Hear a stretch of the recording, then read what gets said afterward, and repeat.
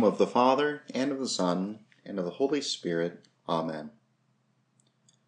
The Holy Gospel of Jesus Christ according to St. John.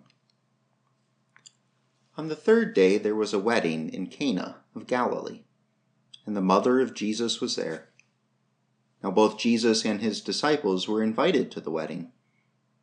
And when they ran out of wine, the mother of Jesus said to him, "They have no more wine." Jesus said to her, "Woman, what does your concern have to do with me? My hour has not yet come." His mother said to the servants, "Whatever he says to you, do it."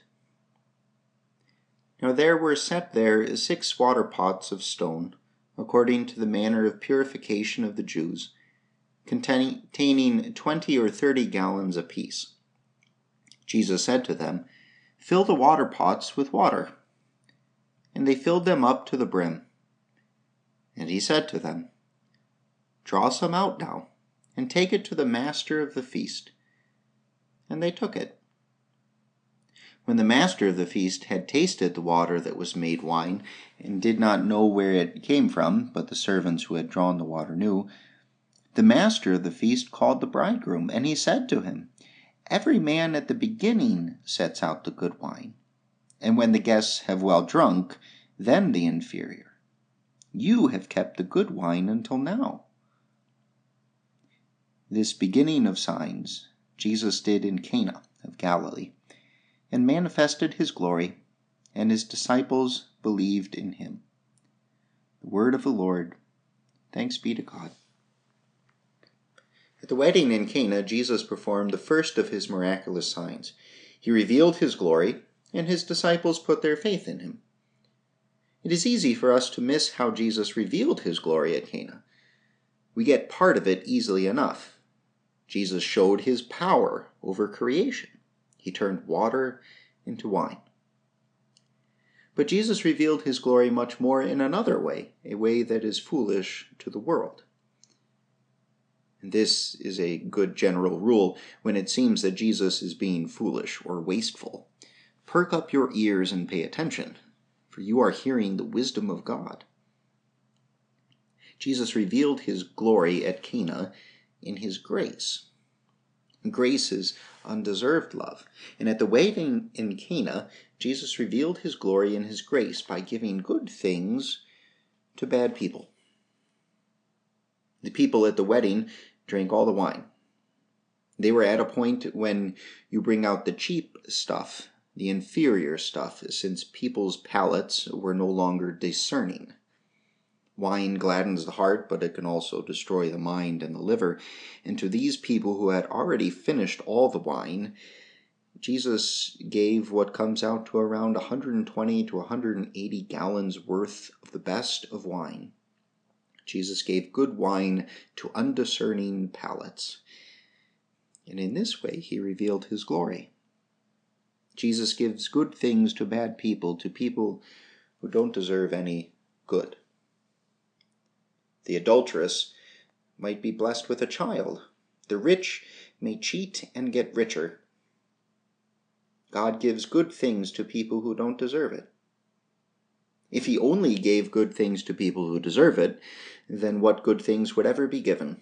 When would the sun ever shine? When would the rain ever fall? There would be no good things given to us. Only one man has earned the title of good. Only one man has deserved anything good from God, and he is not we. You must not think that God owes you anything more just because you have been slightly less wicked than your neighbor. And at the same time, do not think that God will not still abundantly bless you because you have been more wicked than your neighbor. Jesus never condones your sin. But marvel, dear fellow redeemed sinner, at what he does do. Jesus forgives your sin. Jesus has washed you clean in holy baptism and made you an heir of eternal life. Jesus gives good things to bad people, good wine to people who have already been well drunk. It seems wasteful Jesus gave hundreds of gallons of the best of wine to people who already finished all that was there. But this is what Jesus does. This is how he reveals his glory. Jesus has given himself to you so that you might believe, and though you don't deserve it, have eternal life. At his altar, the glory of Jesus is revealed to you, that you might put your faith in him and be saved. At the altar, Jesus gives the greatest of good gifts to us undeserving sinners. Jesus gives himself, that we might have eternal life.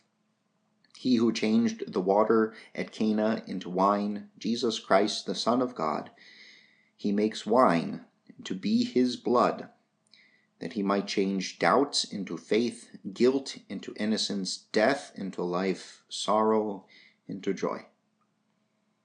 All praise be to Jesus, who has revealed his glory in giving good things to us bad people. Let us pray.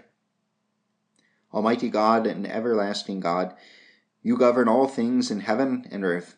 Mercifully hear the supplications of your people, and grant us your peace all the days of our life, through Jesus Christ, thy Son, our Lord, who lives and reigns with thee in the Holy Spirit, ever one God, world without end. Amen.